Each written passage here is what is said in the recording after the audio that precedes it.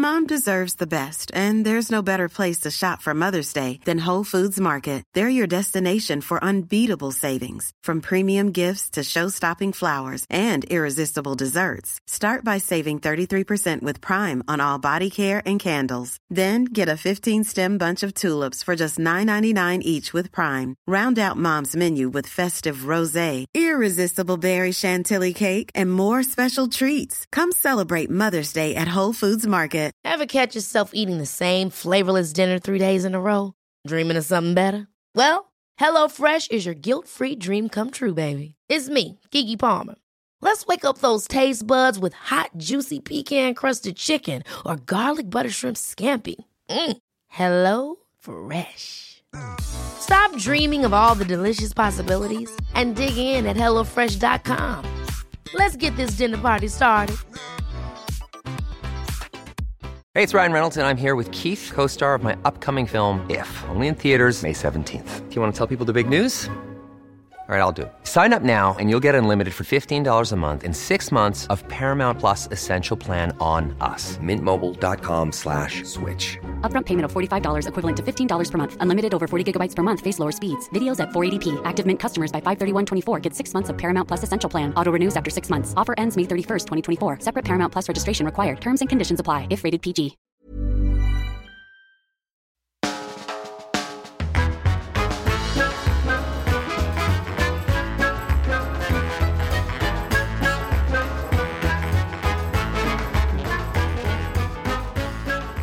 Welcome to the Off Menu Podcast, where we take rock-solid frozen cold chats, put them in the microwave of humour for 5 seconds, and get a perfect scoop of conversation. That was good, man.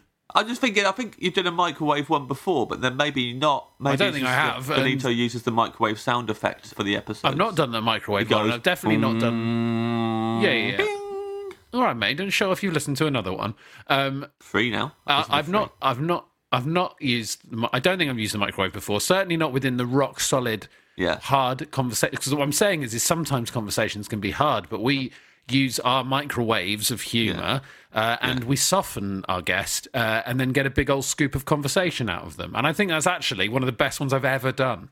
Yeah, I guess so. I mean, I was just trying to think, like, I don't know if I'd put something in the microwave and then afterwards it would be scoopable. Like well, because no. Then you only put it in for 5 seconds, right? Ice cream? Yeah.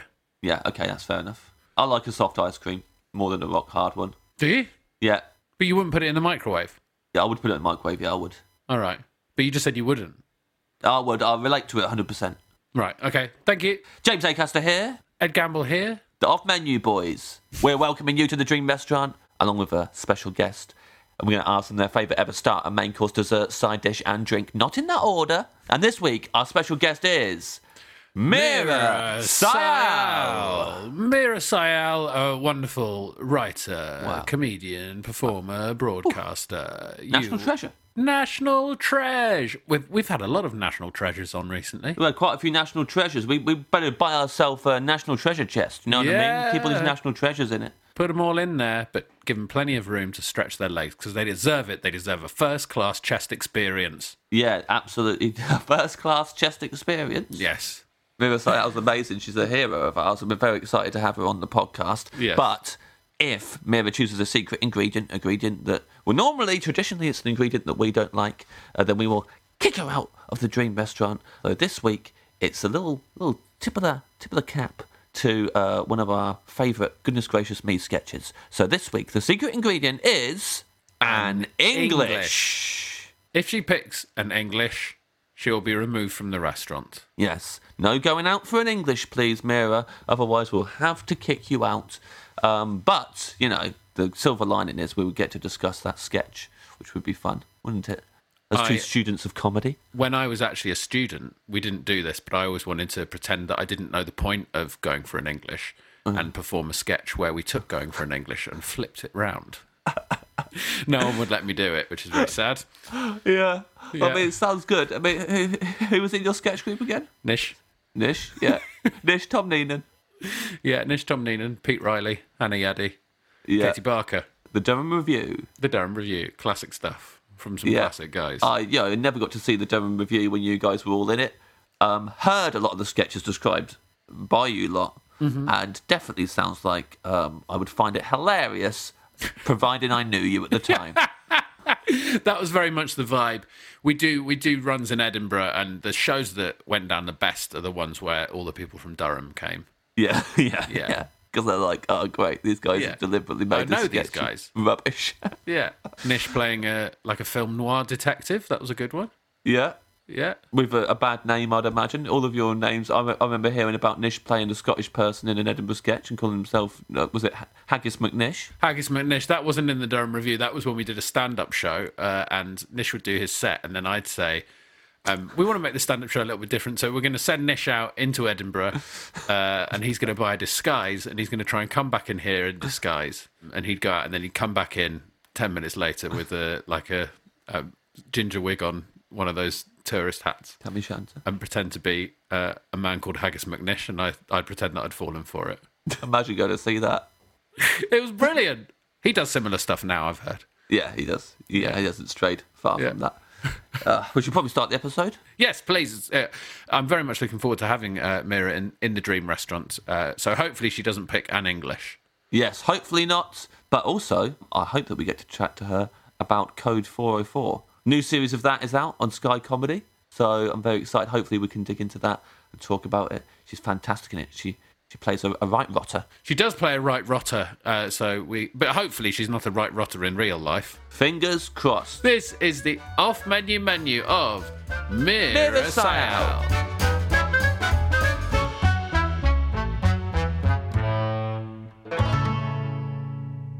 Welcome, Mira, to the Dream Restaurant. Thank you so much. Thanks for having me. It's very posh. Welcome, Mira Sayal, to the Dream Restaurant. We've been expecting you for some time. Here we go. Less posh now, unfortunately, after the arrival of the Kettering genie, spoiling the atmosphere. Thanks for dressing up. Yeah. Thank you, mate. Thank you. Yes, a pleasure.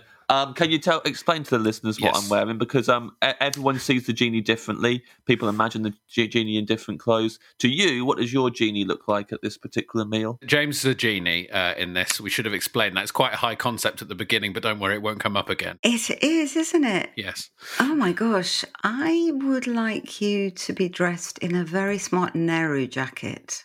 Yes. And billowy trousers, but not the curly shoes, because I think that's going a bit far.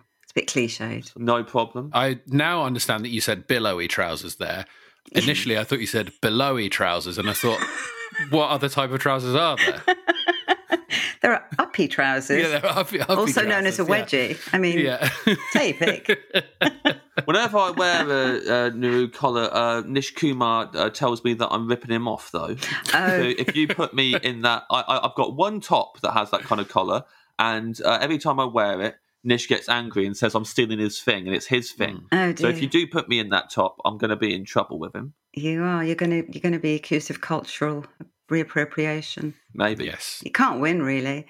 Then it's Iron Maiden T-shirt. Then I suppose. Stick to your culture, mate. That's what I say. That was amazing in the moment. Was an Iron Maiden T-shirt the whitest thing you could think of? Yes. Yes. I think you nailed it. I think you absolutely got it. Abound.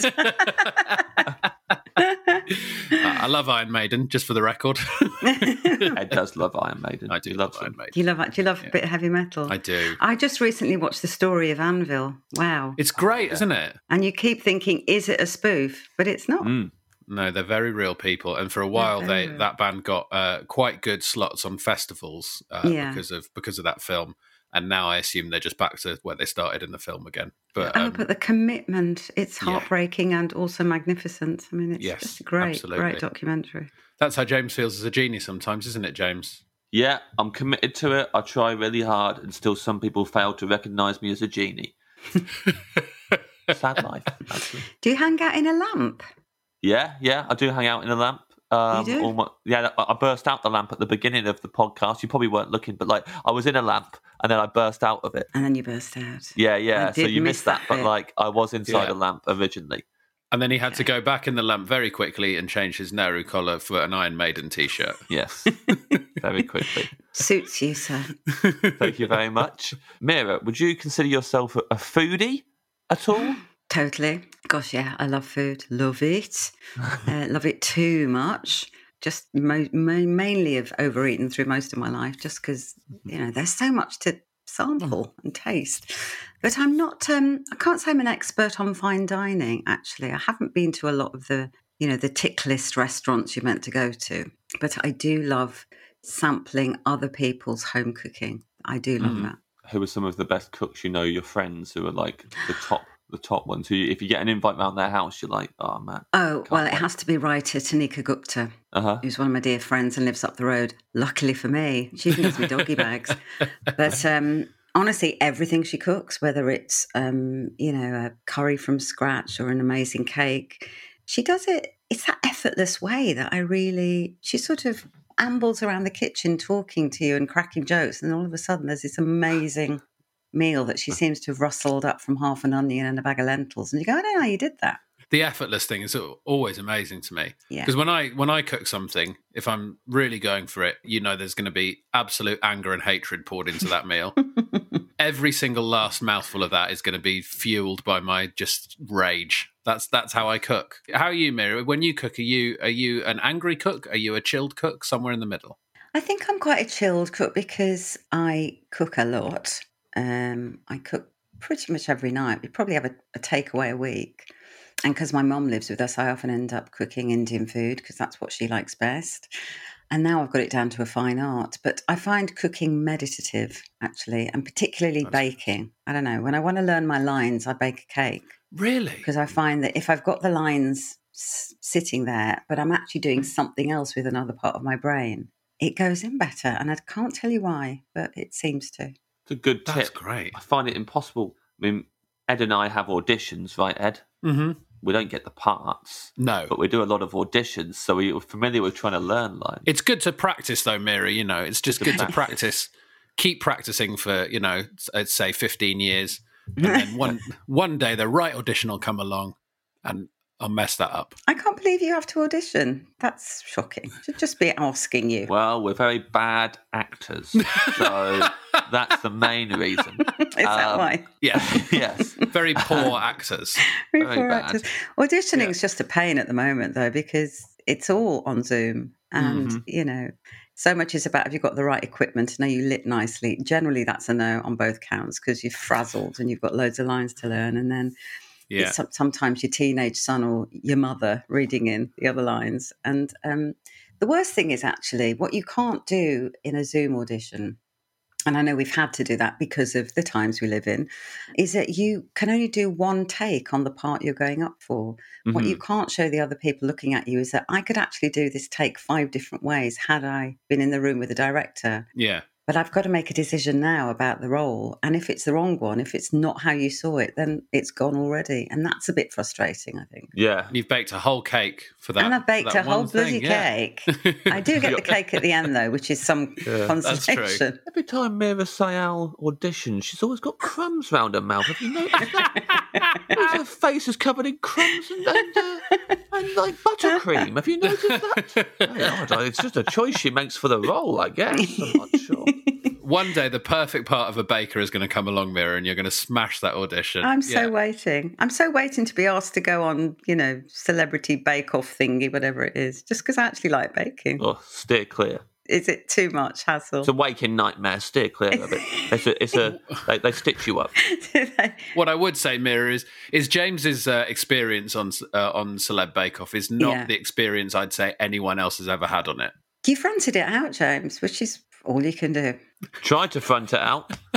I was spiralling. They don't help you. They just watch you drown in your own cake batter. Oh yeah, they loved it. Had you ever baked before that traumatic experience? Good question. Not really. Not really. Really? It didn't show, mate. Helped my mum as a kid sometimes because I wanted to eat the cake mix. Obviously. And I did one practice round of my flapjacks before going on Bake Off with my sister. It went really well, so I thought that was the easiest thing I've ever had to do, bake those flapjacks. So I was like, no more practicing then. That's fine. And I turned up on the day, and everyone else was like, I've practiced, 16 times or whatever. And I was like, what? Yeah. Must not be getting much work outside of that. You can tell some people have been in heavy training for weeks, though, can't you? You just can't. Yeah. Yeah. And because also because they enjoy baking at home, so they was like, I've done all these different practices. So that's because they loved it, and I saw it as work and tried to avoid it. Turned up on the day, and got my arse handed to me. No, do you know what? But that's why people watch it. It's for the arse handing bits. It's not for the expert cake bits. So it should be called celebrity arse handing, really, shouldn't it? It should really. It's not as catchy, maybe. Yeah. Is there a specific cake that you like to make when you learn your lines, or is it a whole range of cakes? This is a good question. There are a couple of cakes I can do pretty much with my eyes closed. One is lemon drizzle, and the other is brownies, really nice, sticky, gooey brownies. So those I can got down to a fine art now. Next question. What is your address?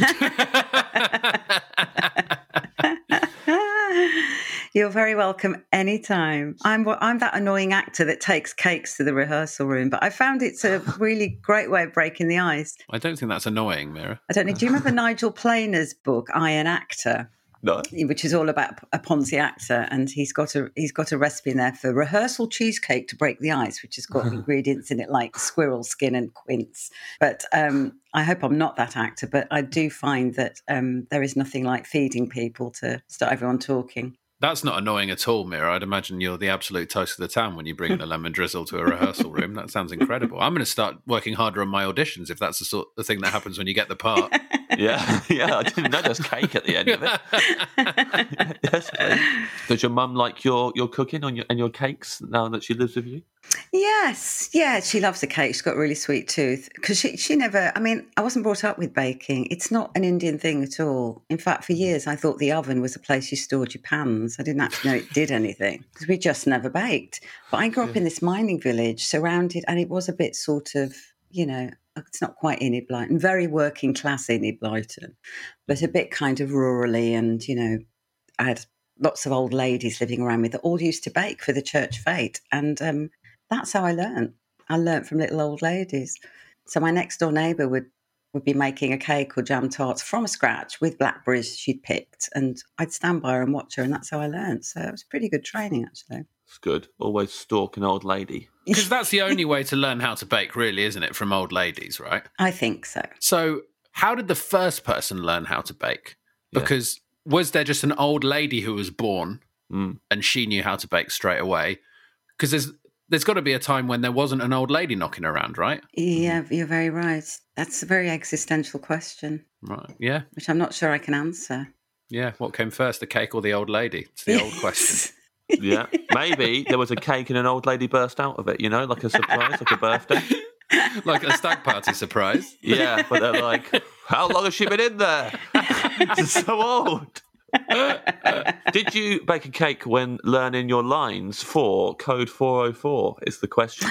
Oh, nice segue. Pretty good. Probably. I imagine I probably did, but I couldn't tell you what cake it was. Yes, it would have been a bitter cake. So I was playing a bitter character. It would have been something with dark chocolate and spikes in it, I think. That was a really, really fun part. I don't get offered many sort of purely wrong uns.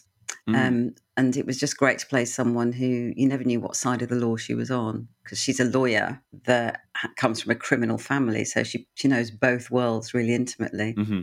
And I got to eyeball Stephen Graham in a very dead-eye, sharky way, which is very exciting. He won, obviously. Oh, did he? That's got to be one of the dreams, to dead-eye Stephen Graham, just to have the opportunity to do that within a part, because in real life that's never going to happen for any of us, right? You just wouldn't dare, would you? No, absolutely not. I would. You would. Would you dare? Yeah, I'd do it. I saw him on Jonathan Ross once having a go at Ramesh, and I was like, if I ever see that guy, I'm going to dead eye him minimum. What's your maximum with him though? Punch him in the head. I would do it. You wouldn't last a second, mate. You wouldn't. Well, let's see. Can I just tell you, he's completely ripped as well. Yeah. Well, he's going to be ripped to pieces. He's really ripped. We had to do a bit of a stunt, which involved running and jumping and guns and helicopters. Very exciting. Oh. And he sprinted from one end of a runway to the other in about 3 seconds flat without barely breathing. I was like, my God. He'll have to run quicker than that. When I see him, I'll have to run quicker. It's not sounding very convincing, no. I have to tell you. We'll see. We'll see. I don't think we will. I'll pass the message on, shall I? Yeah, do. Yes. If send him an email, please, Mira. That would be great. If you just say James Acaster says he can tear you to pieces, I believe. Yeah, I will do that. You'll be hearing from him, I'm sure. And you'll have to run fast when you see him. That's what he said as well. Make sure to pass that on. How many courtroom characters have you played now, Mira? Because before we get into your main menu, I'm thinking you played a judge, right? Yeah, I played a few. I played a judge in Broadchurch. And I played a prosecuting barrister in Paddington 2. I had to prosecute Hugh Grant, which was just a career highlight, frankly. What a film. The man just improvises all the time. You can't stop him, and every improvisation is bloody genius. I mean, he's just brilliant, yeah. I have a feeling, though, on that film, Hugh Grant was having the absolute best time of his entire career, though. Yeah. You could tell, couldn't you? I'm not sure he's riffing on every job he's doing, but Paddington 2, he was absolutely losing his mind. He was so excited. You could tell. Maybe for similar reasons to you, on Code 404, he got to play a baddie and quite enjoyed that, maybe. Is there something more cathartic about that, about playing a wrong-un? Oh, gosh, yeah, totally. It's really hard to play good, and it's really hard to play glam. I mean, those are two things. Nobody really asks me much about the glam bit now, but you think, oh, no, that's hours in makeup. They're going to have to work really hard to make me look even vaguely glam. And like everyone says, the devil has the best lines. You know, the most interesting, complex characters are really flawed and unpredictable. So, of course, we want to play them. That's like you, Ed. What? Complex and flawed? And unpredictable, yeah. I wouldn't say that's true at all. I'm a lovely good boy. Okay. No? If I was a cake, James, what would I be? Flawed cake? Flawed and unpredictable cake. One of your cakes from Bake Off. Yeah, you would be my flapjacks from Bake Off. Be a liquid flapjack soup, would I? What a lovely compliment. Congratulations. Bon appetit. Would you like still or sparkling water, Mira? Sparkling, please. No, you'd say it's hard to be glam, and yet you've gone for the glammest water choice. Have I gone for the glammest water? Oh, this is full of pizzazz, the sparkling water. It's full of pizzazz, although I read somewhere that sparkling water can give you cellulite. Is that true? Tell us about this. I've not heard this. Yeah, it's one of those random facts I remember reading saying, if you have too much sparkling water, you'll get orange peel thighs. It's not stopped me, though. I do enjoy it. It just makes me feel like I'm out because I wouldn't have it at home. So when you're out, you have sparkling water. I do. Have you ever tried having it at home to give yourself the feeling of being out even though you're at home? Well, of course, in lockdown, we were all doing that, weren't we? We had to pretend we were out. So, yeah, I think we cracked open a couple of bottles in the kitchen over lockdown. But, yeah, it's not... Yeah, normally I'm quite happy with tap water, to be honest. But, yes, when I'm out, I do like a bit of sparkling water, yes. What are orange peel thighs? Orange peel thighs? Oh, God. Guys don't get cellulite, do you? Not really. Guess not. You know that kind of looks like... I understand the idea. You understand the concept. It's like cottage cheesy sort of ripples on your flesh. Uh-huh. Although I like cottage cheese and I like oranges. So if anything, I'm going to start slamming the sparkling water. Yeah. Sparkling water does that. Do you want anything in the sparkling water? Like ice or some fruit? I would like some ice and a couple of thinly cut slices of lime, please. You got to be careful because if you have too much lime, you get lime peel thighs. Do you? Oh, no. Yeah, you get green thighs. Green Real thighs. bad stuff, actually. You Yeah. really don't want that. That's a good point. Imagine this, Mira. You wake up one morning and your thighs have been replaced with a citrus fruit. Which fruit would you choose of the citrus family? And we're talking lemons, limes, grapefruits, oranges. What other ones are there? I'm going to surprise you now and say kumquat. Yeah, here we go. Oh, yes. You Yes. didn't predict that, did you? Didn't predict it. No. Yeah. I don't think we were even sure that was definitely a citrus fruit. So you've absolutely sideswiped us there, Mira. Why specifically the kumquat? Because they're small. So are you imagining yourself with just, instead of thighs, just two very kumquats? small kumquats. Yeah. Yeah. And if your thighs were replaced with kumquats and you were doing exercises at home, you could do quat squats as well. Could do squat. Can't even say that. Very good. I'm annoyed James got that in there because I had that bubble. You had that in your head as well? I had no, because I was going to say cum squats and that sounds way worse. So I'm glad you went with squat squats. So actually, I'm glad you did yours. Sorry, everyone. Yeah. It's all right. We'll edit that bit out. You're all right. Yeah, please. Yeah, if you can edit the cum squats out, that would be That's going to be the main bit. That's going to be the main bit of the podcast. You deserve it. Poppadoms or bread? Poppadoms or bread, Mira Sile? Poppadoms or bread? Popnobs. Popnobs. Poppadoms or bread? Oh, poppadoms or bread. Bread. I'm a bread freak. Bread of any kind. Yeah? Yes, please. Crustier the better. Now, occasionally, Mira, the guests will mishear what James says there because he always shouts it. Does he? But I don't think anyone's heard popnobs before. I thought it was a cross between a poppadom and a hobnob. Popnobs. Not a bad idea. But what kind of restaurant am I in? Some kind of weird fusion, culturally appropriated place. Get out of here. Well, he's had his Nehru collar on, and now he's trying to sell you a Appropriating popnob. poppadoms. This is just... I'm going. Walking around, greeting people at the door. Welcome to Pop Knobs and Cum Squats. Sit down. What kind of bread would you like? I very much like crusty bread with a soft, yielding centre. So, a really good French loaf or some of those lovely, slightly warm rolls that when you break them open, the steam comes out and then you can put the butter in it and the butter melts. That kind. Have you had a French loaf in France? Yes, my gosh. They taste different, don't they? do. It's the water and the flour and everything else, isn't it? It does. It's the ambiance. But also, I love the fact that everybody eats piles of bread and nobody cares. Nobody's going, oh, carbs. They just eat piles of bread. Yeah, and That's they great. drink wine in little glasses, walking around, drinking wine, eating bread, looking amazing. Looking Disgusting, really. amazing. Yeah.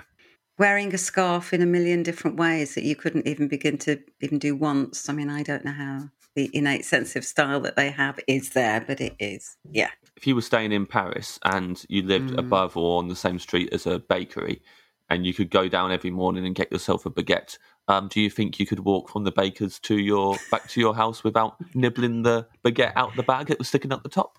Oh, no. I've even done that when I've brought things back from shopping.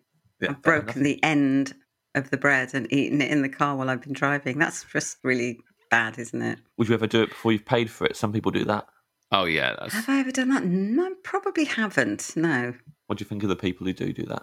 I respect their choices. As long as you pay for it, it's all right. Because sometimes people do that with their kids, right? They'll pick something off the shelf in the supermarket, they'll give it to their kids, and their kids will eat it when they're going around the shop, and then they'll make the person scan an empty bag.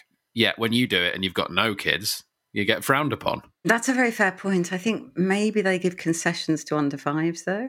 Yeah, they do let them get away with it. But I just wonder whether I could get away with going into the supermarket, eating a bag of crisps, and that's the only thing I take to the checkout.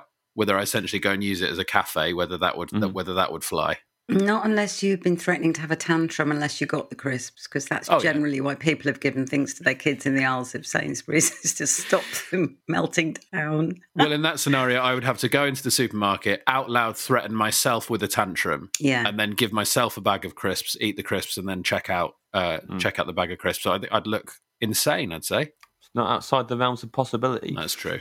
I bet Stephen Graham eats food when he walks around the supermarket. You wouldn't stop him, would you? I would. I wouldn't. I would stop him. I'd see him moving the food towards his mouth. I would grab his wrist and say, "Not so fast." And then he'd dead-eye you. Yeah. And you'd be very, very frightened. It'd be the last thing he did if he tried that. James, he would fold you up and put you in that bag of crisps and then put it back on the shelf. Lovely. I'd love to be in a bag of crisps. Thank you very much. Done me a favour. You could live in a bag of crisps instead of a lamp. That would be good, actually, wouldn't it? That It would be would. good. Be nice. Pop out with all the crisps would go everywhere. Did you used to do that when you were a kid? When you had a bag of crisps and somebody wanted one, and then you'd quickly smash them all up into little tiny pieces. So when you offered the bag, all they could take was a tiny crumb. Did you ever do that? Was that just me? No, but I love it. Never did that. I absolutely love that. I wish I'd thought of that. It must be a Midland thing. Well, I'm from the Midlands. I'm from Kettering, but we didn't do it there. You never did that. Maybe it's just a particular West Midland thing then. We just said no. If you asked us, we weren't the most generous of kids in Kettering.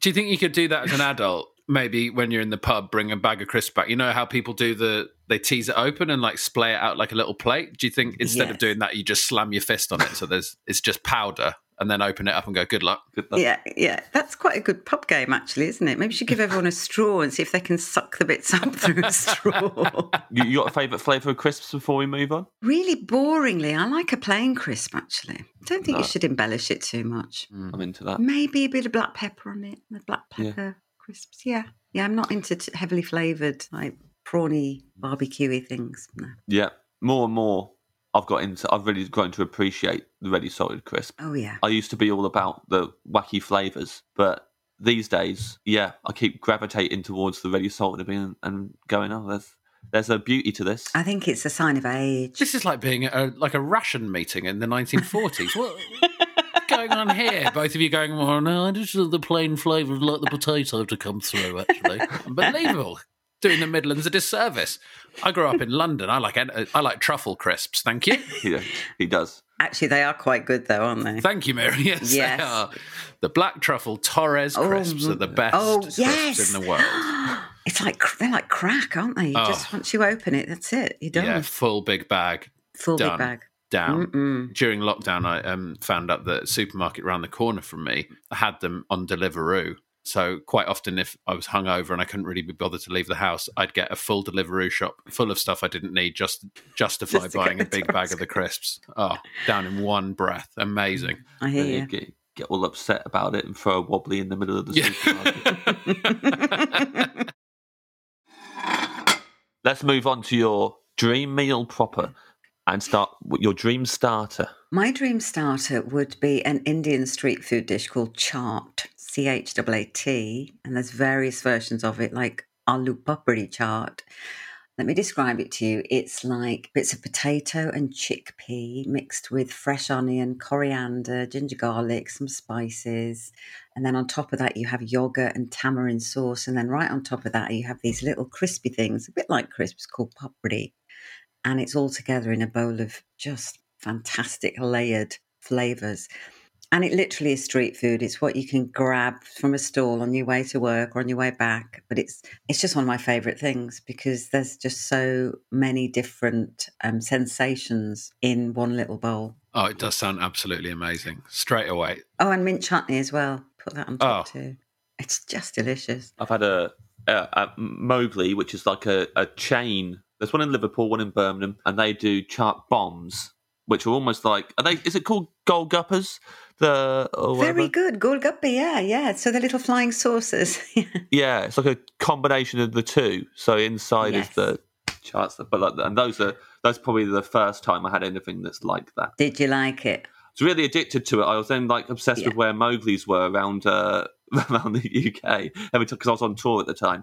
So I was like, is there a Mowgli nearby? And go and get those bombs again. Do you know, they're not difficult to make at home, not the actual little golgappe. I buy those from, you can buy them.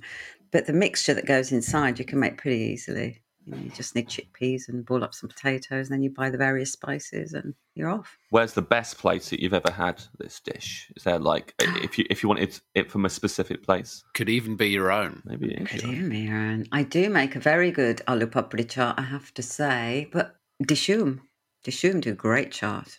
But also surprisingly, when you go to these little off-piste places in places like Wembley or Southall or Green Street in the East End, these are all London places, but generally you will always find, a little family-run restaurant that does the best chaat if you're willing to just be a little bit adventurous. But Dishoom is very, very good chaat. Yeah, they do loads of things very well, actually. You mentioned a lot of London places there.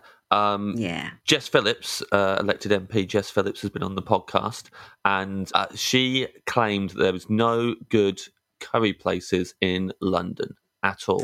What would you say to that? Goodness, that's a big challenge. Yeah. Well, she's from Birmingham. I know, and I know what she means. She was really flying the flag for Birmingham. Oh, yeah. No, Birmingham's got she's right, some of the best curry houses, I would say worldwide, never mind Britain-wide. That's true. But there's a particularly famous sort of area around about Soho Road and Sparkbrook around there, which do Balti, literally means bucket, but you don't eat out of a bucket, don't worry. But they do really amazing, very quickly cooked different curries in sort of large, they look like woks really. And the secret is that you cook everything quite quickly still. And you get these giant naans, they're called gurrick naans, and you can get one that is literally, you can't see my hands, but literally the size of the dining table. And you all share it. And it's just like being with a bunch of caterpillars. Everybody just gets an end and just munches their way to the middle. It's it's a communal experience of eating that is so much fun. And it breaks loads of barriers when you go along. So, the curry houses around there are amazing. But yes, she's right. It's a very good place to eat Indian food. I don't think I would have a good time eating that naan with everyone else because I'm very greedy and I immediately want to know what bit of the food is mine so I can get it all. So what I would do is I'd start eating that naan and I'd try and go the fastest out of everyone, and I'd be across the other side of the table before anyone else had taken the bite. Some people do that because they're frightened it's gonna run out. Do you come from a big family? Is that why? Did you have to fight for food at the table? No, I'm an only child. Oh my God! Well, that makes no sense then. I think it explains everything, Mira. I have a half brother and half sister, but I didn't grow up with them. So yes, only child. They were full brothers and full sisters, but Ed ate them. Yeah, Ed ate half of them. Yeah, that's why they're a half brother and half sister, right? The top of my sister and the bottom of my brother. Is there a chance, Mira, when everyone's nibbling on the naan from all different sides, the giant naan, that they would all meet in the middle and accidentally Lady and the Tramp at the end of the meal? Nice lady. Oh, that'd be romantic, wouldn't it? Depends who you're with, I suppose. It does depend who you're with. Yeah, it's a little awkward if it's your brother-in-law. Family. Yeah, exactly. Yeah. It's never happened to me, but then I think, it's descended into a free-for-all before we've reached that point. But generally the great thing about an eating experience like this is the food is in the middle of the table in the pans. There's no formality, so nobody worries that there isn't enough. And I've only got this little bit of nouveau cuisine on my plate. It just doesn't work like that. It's like there's a load of food. You eat with your fingers. It's a sensual experience. Just get stuck in there and ask for more if you want it. And that's how That's good. That's how I like eating, actually. I always worry that what if there's not enough? And what if this is the last time I ever eat this food? So I have to go for it. Are you a survivalist? Have you got a secret bunker with lots of tinned food? No, I think in an apocalyptic situation, I think I might be the first one to die. Because if I did have any tins, I'd eat all my tins day one. Yeah. And then I'd be too full when the zombies came. I'm assuming it's zombies. Yeah. See, I'm the opposite because the biggest fear that anybody has in my culture is to not have enough food. It's a ridiculous thing, and you completely overfeed people, and then you get offended when they say I'm full after eating for 3 hours. You go, "You're full? You're full? This is the first course." And this is how over much I cater that when the lockdown was sort of first coming and everyone was panic buying, a friend was round and she went, "Oh, I see you've stocked up already. Go out, look at that." And I went, "No, this is my usual cupboard. I have 36 tins of tinned tomatoes because I will need them in the week. I have 50 toilet rolls because I will need them." So bulk buying all the way.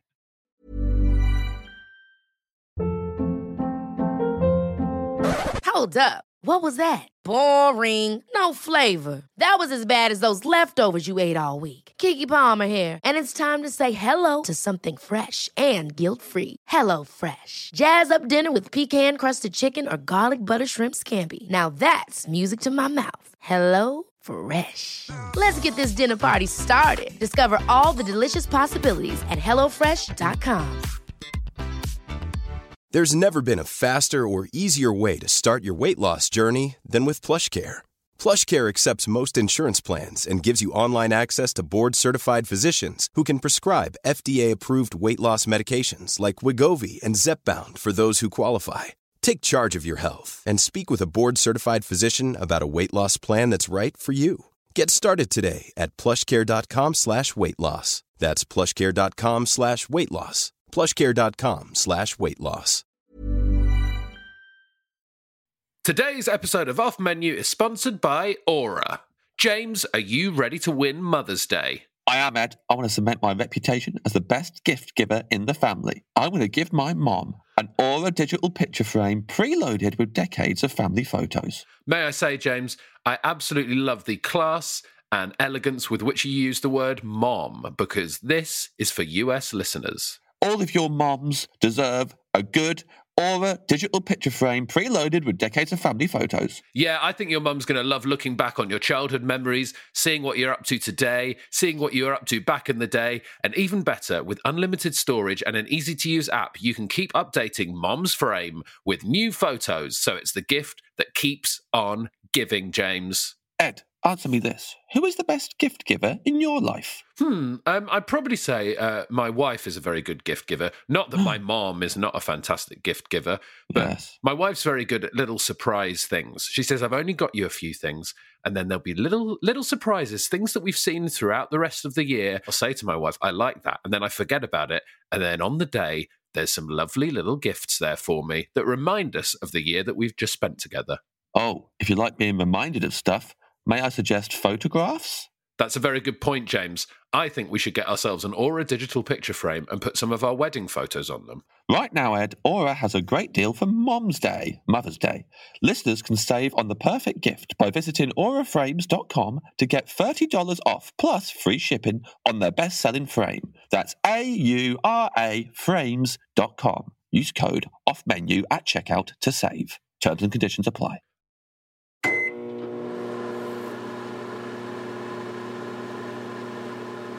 Your dream main, then, is it something that would be like, a shared dish, or is this just for you? I had a real difficulty with this, but I thought, what is the thing I've most enjoyed eating over the last couple of years? And I'm going to say paella or paella, because I had the best paella I've ever had in Barcelona a couple of years ago. And I still think about it. Is that sad? But I actually enjoy remembering eating that paella.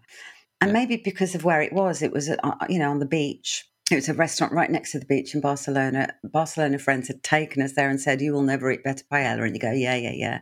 And they were right. It was just amazing. Wow. And it had the little sofrito bit at the bottom, that sort of crackly bit that forms at the bottom of the pan. Yeah. I can't remember how much I ate, but I had to be rolled out of there. But I couldn't stop eating it. Every single layer of flavour was just amazing. And of course, all the it was a fish one because I don't eat meat, so it was chocker full of the best seafood because it was all fresh and probably caught this morning. And yes, it'll be that, please. Yeah. That is the first shout out we've had for paella on the podcast. Would you believe it? After 100 and something episodes, and what a good choice. I've not had paella in ages. I have it all the time. You don't have it all the time, mate? I do. What are you talking about? My girlfriend, all the way through lockdown, has been perfecting her paella. That is true. Wow. And told me this. Yeah, and just we've had it pretty regularly. Keeps getting better. Delicious. That's amazing. Eat it out the pan while watching TV, sharing it together from the pan. Does she get the crispy bit on the bottom? Yeah, absolutely. What do you have in yours? Chicken and prawns. Actually, no, chicken. And then I've realised that I've imagined the prawns. It's chicken. But chicken and like loads of. I think I'm thinking of how the red peppers are cut. They look like prawns, but there's loads of red peppers in there. She's absolutely fooled you, mate. Yeah, she's tricked me. And has she got a proper paella pan? Yeah. Well, kind of. Yeah, it is like a beginner's one, I'd say. Yeah, it's me too. I've only got a beginner's one. It's huge, so you have to have four gas rings on to keep moving it around so it cooks properly. But yeah, I love hearing the shout out for the paella. I know we've definitely mentioned paella before on the podcast because I said about how I was really obsessed with the Tesco paella that you could buy for a while. Oh, yes. I would regularly eat that when I first moved to London. I'd get that. It's probably the best ready meal I've ever had. And I would have it pretty regularly because it was delicious. But I couldn't remember if it was Tesco or Sainsbury's. And do you know what? I was told this was boring the first time I said it on the podcast. How big was the pan that they made the paella in when you saw it? Because they get pretty damn big. Huge. I mean, there was 5 of us around the table, 6 of us maybe even, and we all, we couldn't finish it. So again, this is something else that you're all sat around and you're just eating your way towards the middle. It's another communal eating experience, right? Well, yeah, because I think that's what food's about. Yeah. Food is just better when it's shared, and I think food brings us all together, and I think food is also, it's soul food because the recipes that the Indian food I make, the recipes I have are things that my mum made for me and her mum made for her. And I feel that I'm really linked to my past and all those flavours are part of who I am. And so eating that food and making that food is more than just, it's fuel. It's loads of other things as well. When you make things for your mum that your mum in the past has made for you, do you ever put any little twists in? Do you ever put your own stamp on it, or would she be angry about that?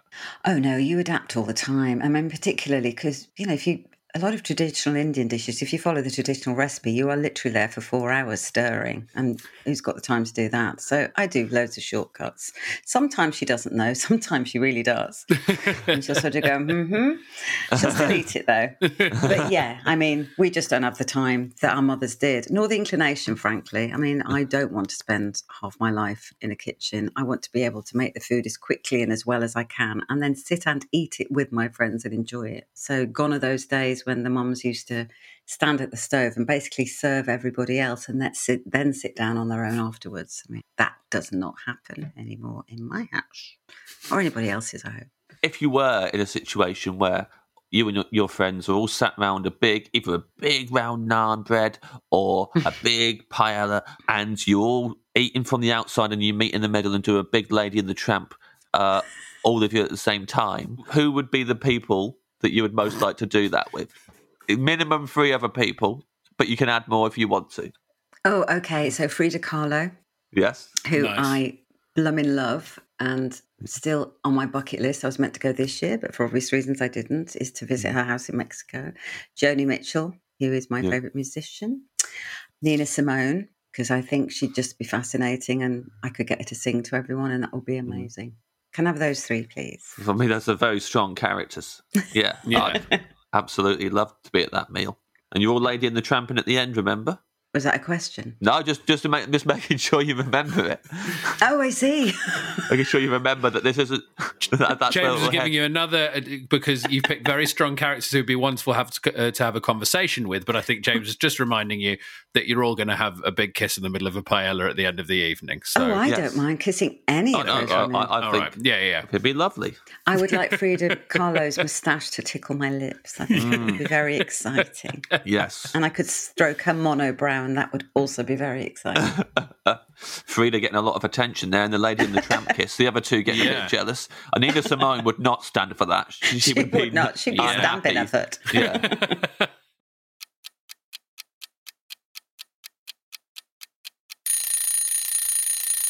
Interesting, though, coming on to the side dish, though, isn't it? Because the paella is one of those dishes that is its own thing, completely all-encompassing meal. You don't really need a side dish with paella necessarily. But, of course, this is the dream restaurant, so you can have whatever you damn please, Mira. Mm-hmm. I would like samphire. Oh, yes. And I think that would go very well with paella. Yeah. Yep. And I've only discovered samphire recently because, I didn't eat a prawn till I was 18. I was very slow to a lot of culinary things because you just didn't eat them in the Midlands. I remember my first prawn. It was at the Acropolis Greek restaurant in Walsall near the bus station. And I thought, I've arrived. Yeah. Prawn.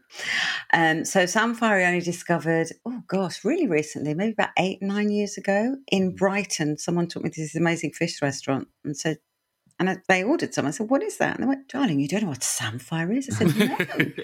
And I ate it and I thought, I'm eating the sea. This just tastes of the sea in the nicest way, not in a gritty, muscly way, but just the freshness and the crispness. And you hardly need to cook it. You just sort of tickle it a bit in hot oil, a bit of lemon juice and garlic, and you're off. And it's just the best flavour. And it's fresh. It just always...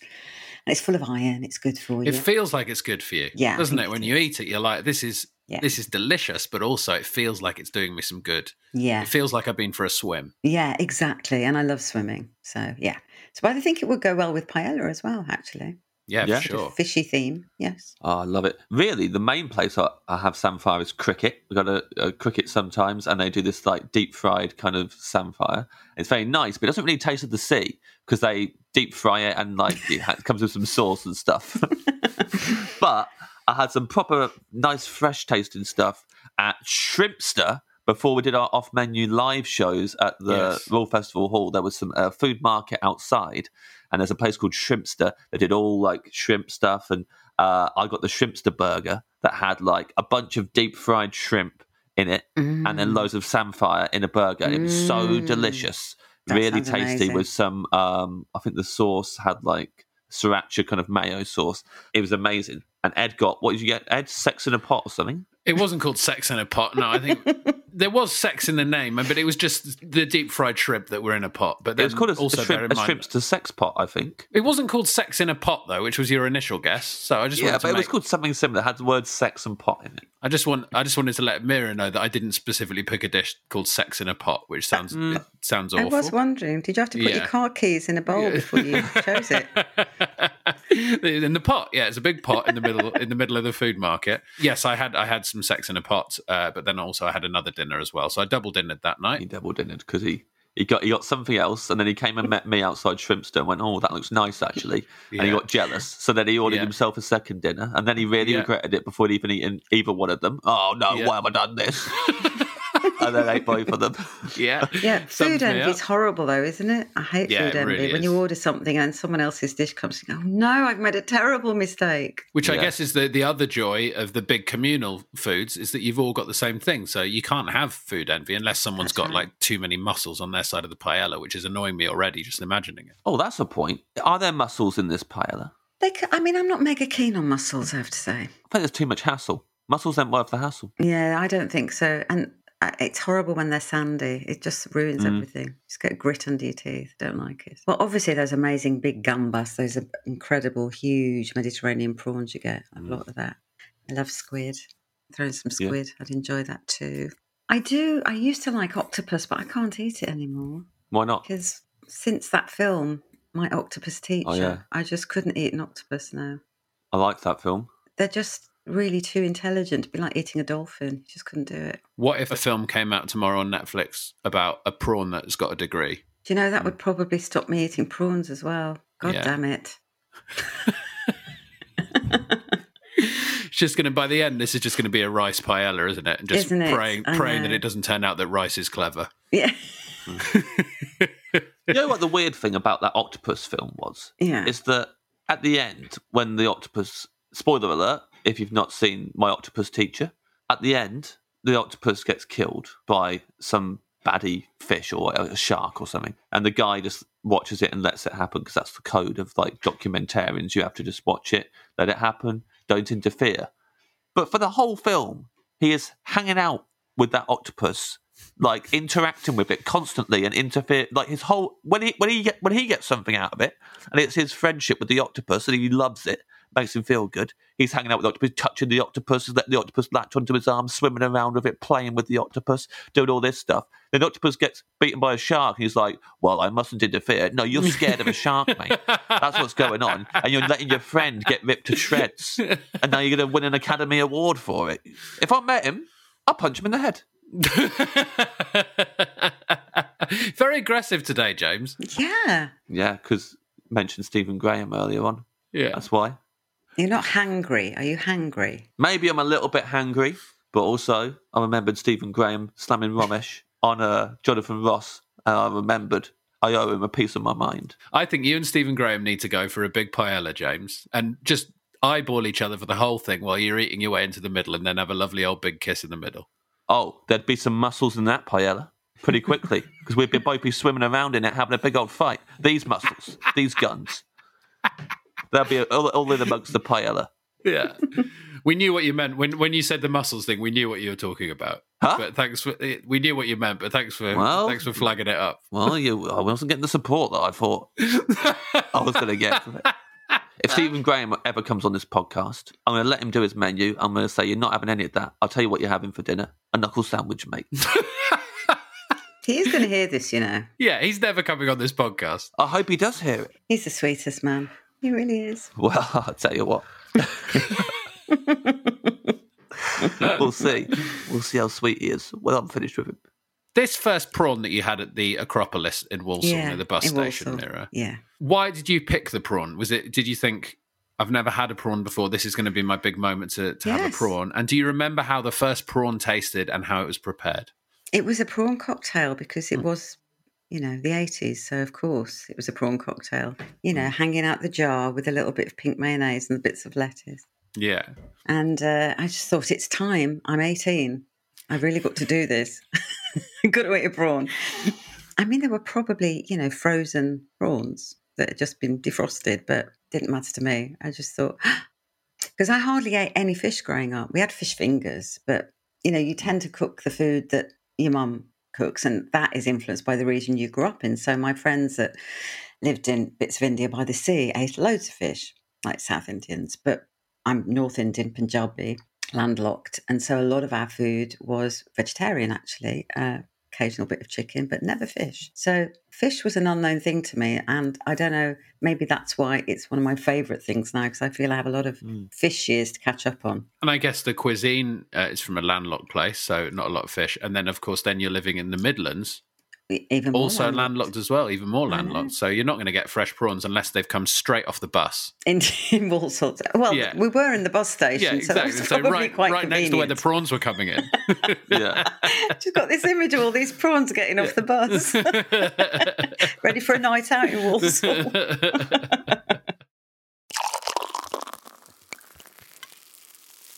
Your dream drink. I'm going to be really boring and not choose an alcoholic drink, but I will choose the drink. And I love this drink because it's like a pudding. It's rose lassi, Rose favourite lassi. And you get it at Dishoom. See, I'm giving them a name check again, but whenever I go to Dishoom, that's what I have. Now, you probably know what lassi is. It's a yogurt-based drink, and you can have the healthy version, which is without sugar and flavouring, and it's just sort of, actually salty. Yogurt mixed with water. This is the naughty version, which has yummy things in it. I love rose flavour anyway. It's a very particular thing. Some people can't stand it. Turkish delighty kind of flavour. I love it. And there's something about this lassi that they make. It's just gorgeous and very filling. So I order it, but I sort of have it as a pudding, even though it's a drink, because it's really filling. And would you like it in a giant fish bowl, and then everyone sits around with a big straw and you all drink it down? Because I feel like everything else is communal now, right? So you're right, but I might draw the line at my lassi. Okay.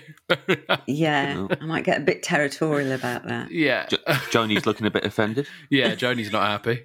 Like, what? I forgot about Joni. Joni will be having a whiskey, for God's sake. Now, we had one of our earlier episodes, series 1 years ago now. Krishnan Guru Murphy was our guest, and he chose a mango lassi. And Ed and I were like, oh, yeah, we love mango lassis. And he was like, you pronounce it lassi? That's the way it's pronounced. And then since then, Ed, it's more of a question for you almost, Ed. Yeah. I don't know if you've not. So then throughout my life now, since then, I say lassi. And sometimes it's become one of those things where if ever I'm talking to friends or at a restaurant and someone says, I might get a mango lassi, actually, I do that passive-aggressive thing where I go, yeah, I also might get a lassi.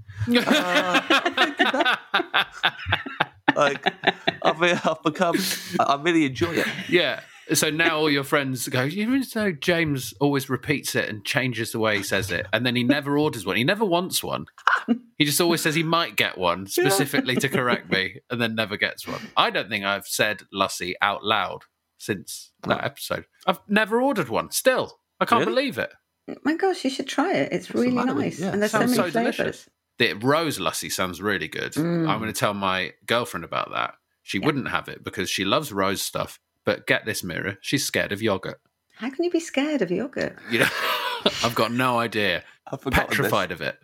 Absolutely petrified of yogurt. The look of it, the smell of it? The smell of it, the look of it, just the way it is, the texture of it. Would she know that a lassi was made of yogurt? Yes, I think she would know. Yeah. Even though it's a bit like a milkshake, really, when you get it. You couldn't tell it was yogurt. Yeah, she knows. She knows when yogurt's hiding around the corner. Yeah, she can sense yogurt. Yeah. My goodness. I know how she feels, though. I'm a bit like that about skin. The skin on things. Oh, that must be awful every morning when you wake up. I like my skin. The skin on top of boiled milk or a custard or actually makes me heave. I can't bear how it looks. I love custard skin. Forget about the taste. I wouldn't let it anywhere near me. I could eat a whole bag. I could eat a whole bag of custard skin if you gave it to me, like little bits of custard skin like crisps. I'd just eat it. That's what you do, isn't it? If Stephen Graham was looking you right in the eye, you just to freak him out, you just eat a whole bag of custard skin. Yeah, I eat a whole bag of custard skin. I'll go, problem? How can you? It's the texture. It's oh gosh. Yeah, I'm with you, Mira. I'm not on board with that. I think I want because it just means it's been sitting there for a while, right? The custard. Yeah. Yeah, that's just a sign that it should have been dealt with. I just remembered the last time I had a lassi. Actually, it was in lockdown, and I ordered a takeaway. And I ordered a lassi on it because I was feeling in the mood. But what was annoying about that is that just me in my flat, didn't get the chance to say it and show that I knew how to say it. So when the delivery guy dropped it round, James. I got it off him. I said, just to check, there's the Lussie's in here, right? And he was like, yeah. I was like, good, just checking that the Lussie was in here. Goodbye. The thing is, it's not impressive. It's not impressive for a start. And then it's even less impressive when there's no one there saying it wrong. So you would have needed someone else there to say, is the Lussie in there? You go, I'll check if the Lussie's in there. Yeah. Sorry about them. Yeah, should have told my girlfriend to say that. When he comes, I want you to shout from the living room, make sure he's remembered the Lassie. And I'll say, she means the Lussie. And I'm imagining you wearing a Nehru collar when you do it. I know it's called Lassie. She loves Iron Maiden, if you know what I mean. Iron Maiden fan. I drink salsa. I haven't had a rose one ever. Is it rose or rosé one? Rose. Not a rosé one. Rose. Imagine a rosé Lassie. Would you turn that down? I think I would. I don't think wine and yogurt mix.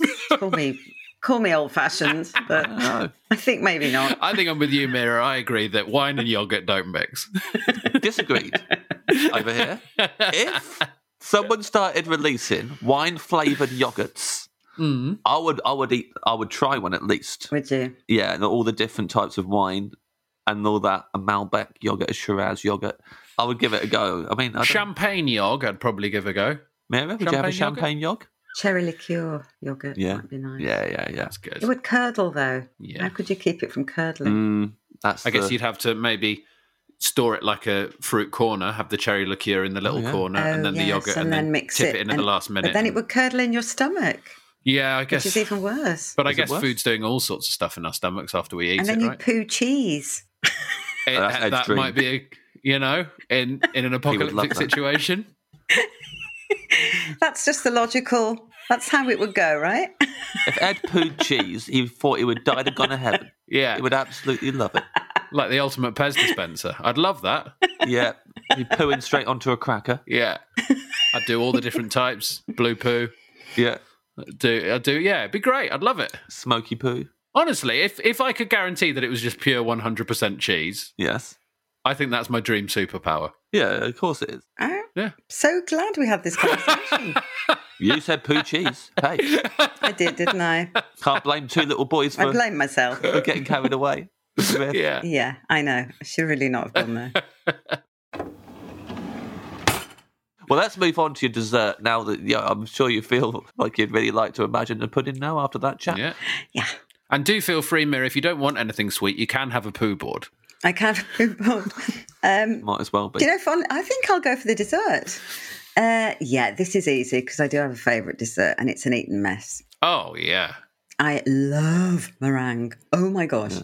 But I hate dry meringue. I will not eat a dry. If it's floury or dry, forget it. It's not meringue. It's got to have that chewy, not quite cooked centre. Thank you. Absolutely. And then I wouldn't want too much cream. And I've had really nice Eton messes without cream. I've had it with yogurt, weirdly enough, like vanilla yogurt, or because you make a healthy version. And then really nice summer fruits. And what's really nice in Eton mess is a bit of passion fruit because it's a bit tart and it mixes well with the sweetness of the meringue. My mouth's watering. Yes, lovely. I really love that pudding. Do you know Eton mess was invented when someone had a pavlova in the Midlands and someone asked for a bite of it and they went, yeah, here you go. And then they smashed it all up and went, there you go. Help yourself. Help yourself to some. True story. Yeah. That is quite brilliant rounding up. You waited, you queued it up, and you went for it. And hats off, sir. Thank you very much. Not enough people come on this podcast and give credit where it's due and recognise the greatness. Yeah. Yeah, I do. It is good you saved it after the whole poo cheese thing. I'm glad you brought it back round. That would have been an awful taste to leave in the mouth. Yeah. It's an awful image for people to imagine. You pooing directly onto a cheese board. But, the Eton mess is nice. I think for me, so Eton mess is delicious, and people have chosen it on the podcast before, and often gets people tee it up by saying it's just objectively the best dessert as well. It's one of the ones that people who love it just see it as why would you ever choose anything else? For me, I wish that it didn't have the word eaten in it because it just reminds me of the worst people in the world. So I would like to change the name. I think we should lobby for to have the name changed. That would be good. Yeah. Well, which area or institution would you like to call this? Yeah, after? Maybe Kettering. Kettering Mess. Well, yeah, Kettering. The thing is, the mess really, wherever you change it to, the mess seems like an insult now, doesn't it? Yeah, because Eton Mess is just like, you know, a posh kid who's a bit scruffy being like, what am I like? Yeah. I'm a right mess today. Whereas, call anyone else a mess. It's like, you fucking, what are you saying about us? Is this you throwing down the glove are you going to call it a Stephen Graham mess? He would be in a mess when I finish. I tell you what. I'm telling you, it's going to get back to him. I'm just telling you. I hope it does. I do you know what? I'm delivering this first class to him. That's what you get when you make fun of Ramesh and Jonathan Ross. We could call it a Romesh. Oh, lovely. Yes. I like that. Lovely. I would love to call it that, definitely. And then it becomes something nice. Yeah, absolutely. Do you want to put any? Would you like to put any mango in it? Because then we can call it a Romesh Mango Nathan. Oh yeah. Yes, I would, just because of that. But also, I have had mango in Eton Mess, and it's great. Oh, good. Well, that's perfect then. I'm glad the pun and the dish what works. we've done. What a lovely. That's a lovely meal. I'm going to read back your menu to you now. And go on. We'll see how you feel about it. Almost nice to hear it back. Water. You want sparkling water with ice and thinly cut slices of lime. Poppadoms or bread, you chose a warm crusty roll or a French baguette with butter. Starter, chaat from Dishoom. Main course, seafood paella from the Barcelona Beach Restaurant. Side of samphire and drink, rose lassie. Fuck, I said lassie. I can't believe it. I can't believe this. You did. I can't believe You did. Oh, but I definitely won't edit that out because it makes me look like an idiot. I'm dead. So sorry, James. Yes, lassie. I believe it's called lassie. Oh, thank you, Ed. No worries. At least you know now. Most lassie from Dishoom. Dessert. You want a raw mess mango Nathan with some passion fruit as well. Yeah. Yes. Very happy with that menu. That sounds absolutely delicious. That is a great menu. Mira, thank you so much for coming to the Dream Restaurant. That's a wonderful menu. Thank you very much for talking to us, and I can't apologise enough about the poo board. What a note to end on. Cheers, Mira.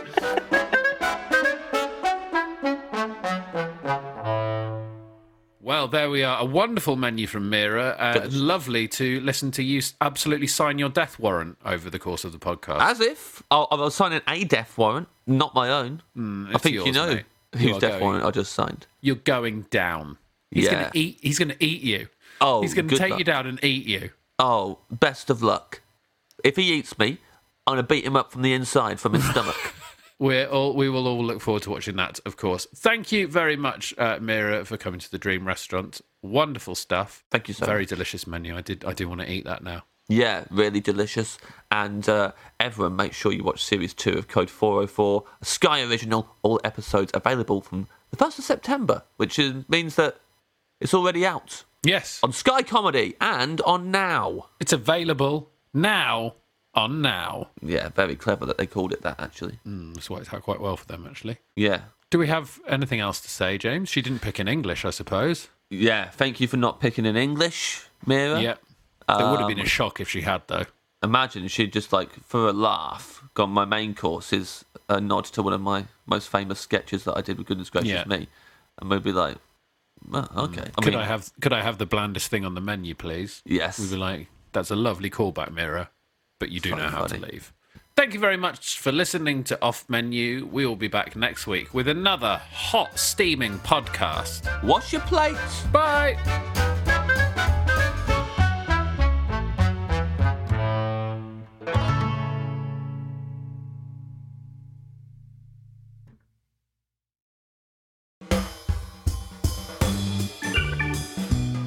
Hello, my name's Rob Orton and I do the Rob Orton Daily Podcast. The Rob Orton Daily Podcast is a daily podcast that is quite short. Some are 2 minutes long, some are 10 minutes long, and they are stories and poems and basically all the thoughts I've ever had that I like enough to want to share with people. And The Rob Orton podcast is available on Apple, Acast, Spotify, all the other places where you normally get your podcasts, and on social media it is at Rob Orton Podcast. Thank you.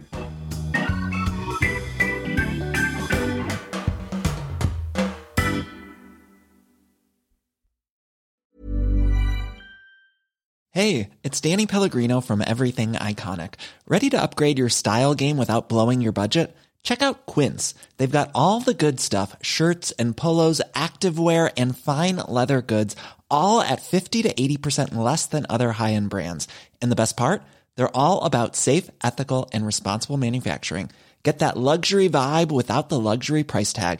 Hit up quince.com/upgrade for free shipping and 365-day returns on your next order. That's quince.com/upgrade.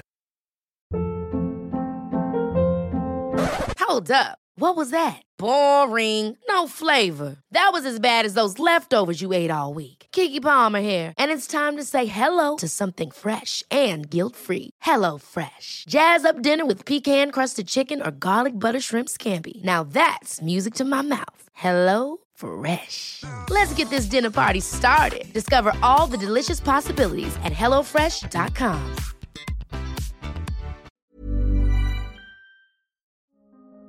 Hello, it's Rob Orton here. Now, I've got a podcast called the Rob Orton Daily Podcast. It's a short poem or story or a musing on a particular subject every single day. What if you commissioned Picasso to paint your house and he just painted it white? Would you be annoyed? Wouldn't it be good if you could pour Miracle-Gro onto other things, such as pizzas? Have you ever thought about what a beach might be like if it was made from digestive biscuits? Have you ever tried to cry about something you're not thinking about? If you would like to listen to a daily podcast that includes subjects I've mentioned there, then please listen to the Rob Orton Daily Podcast.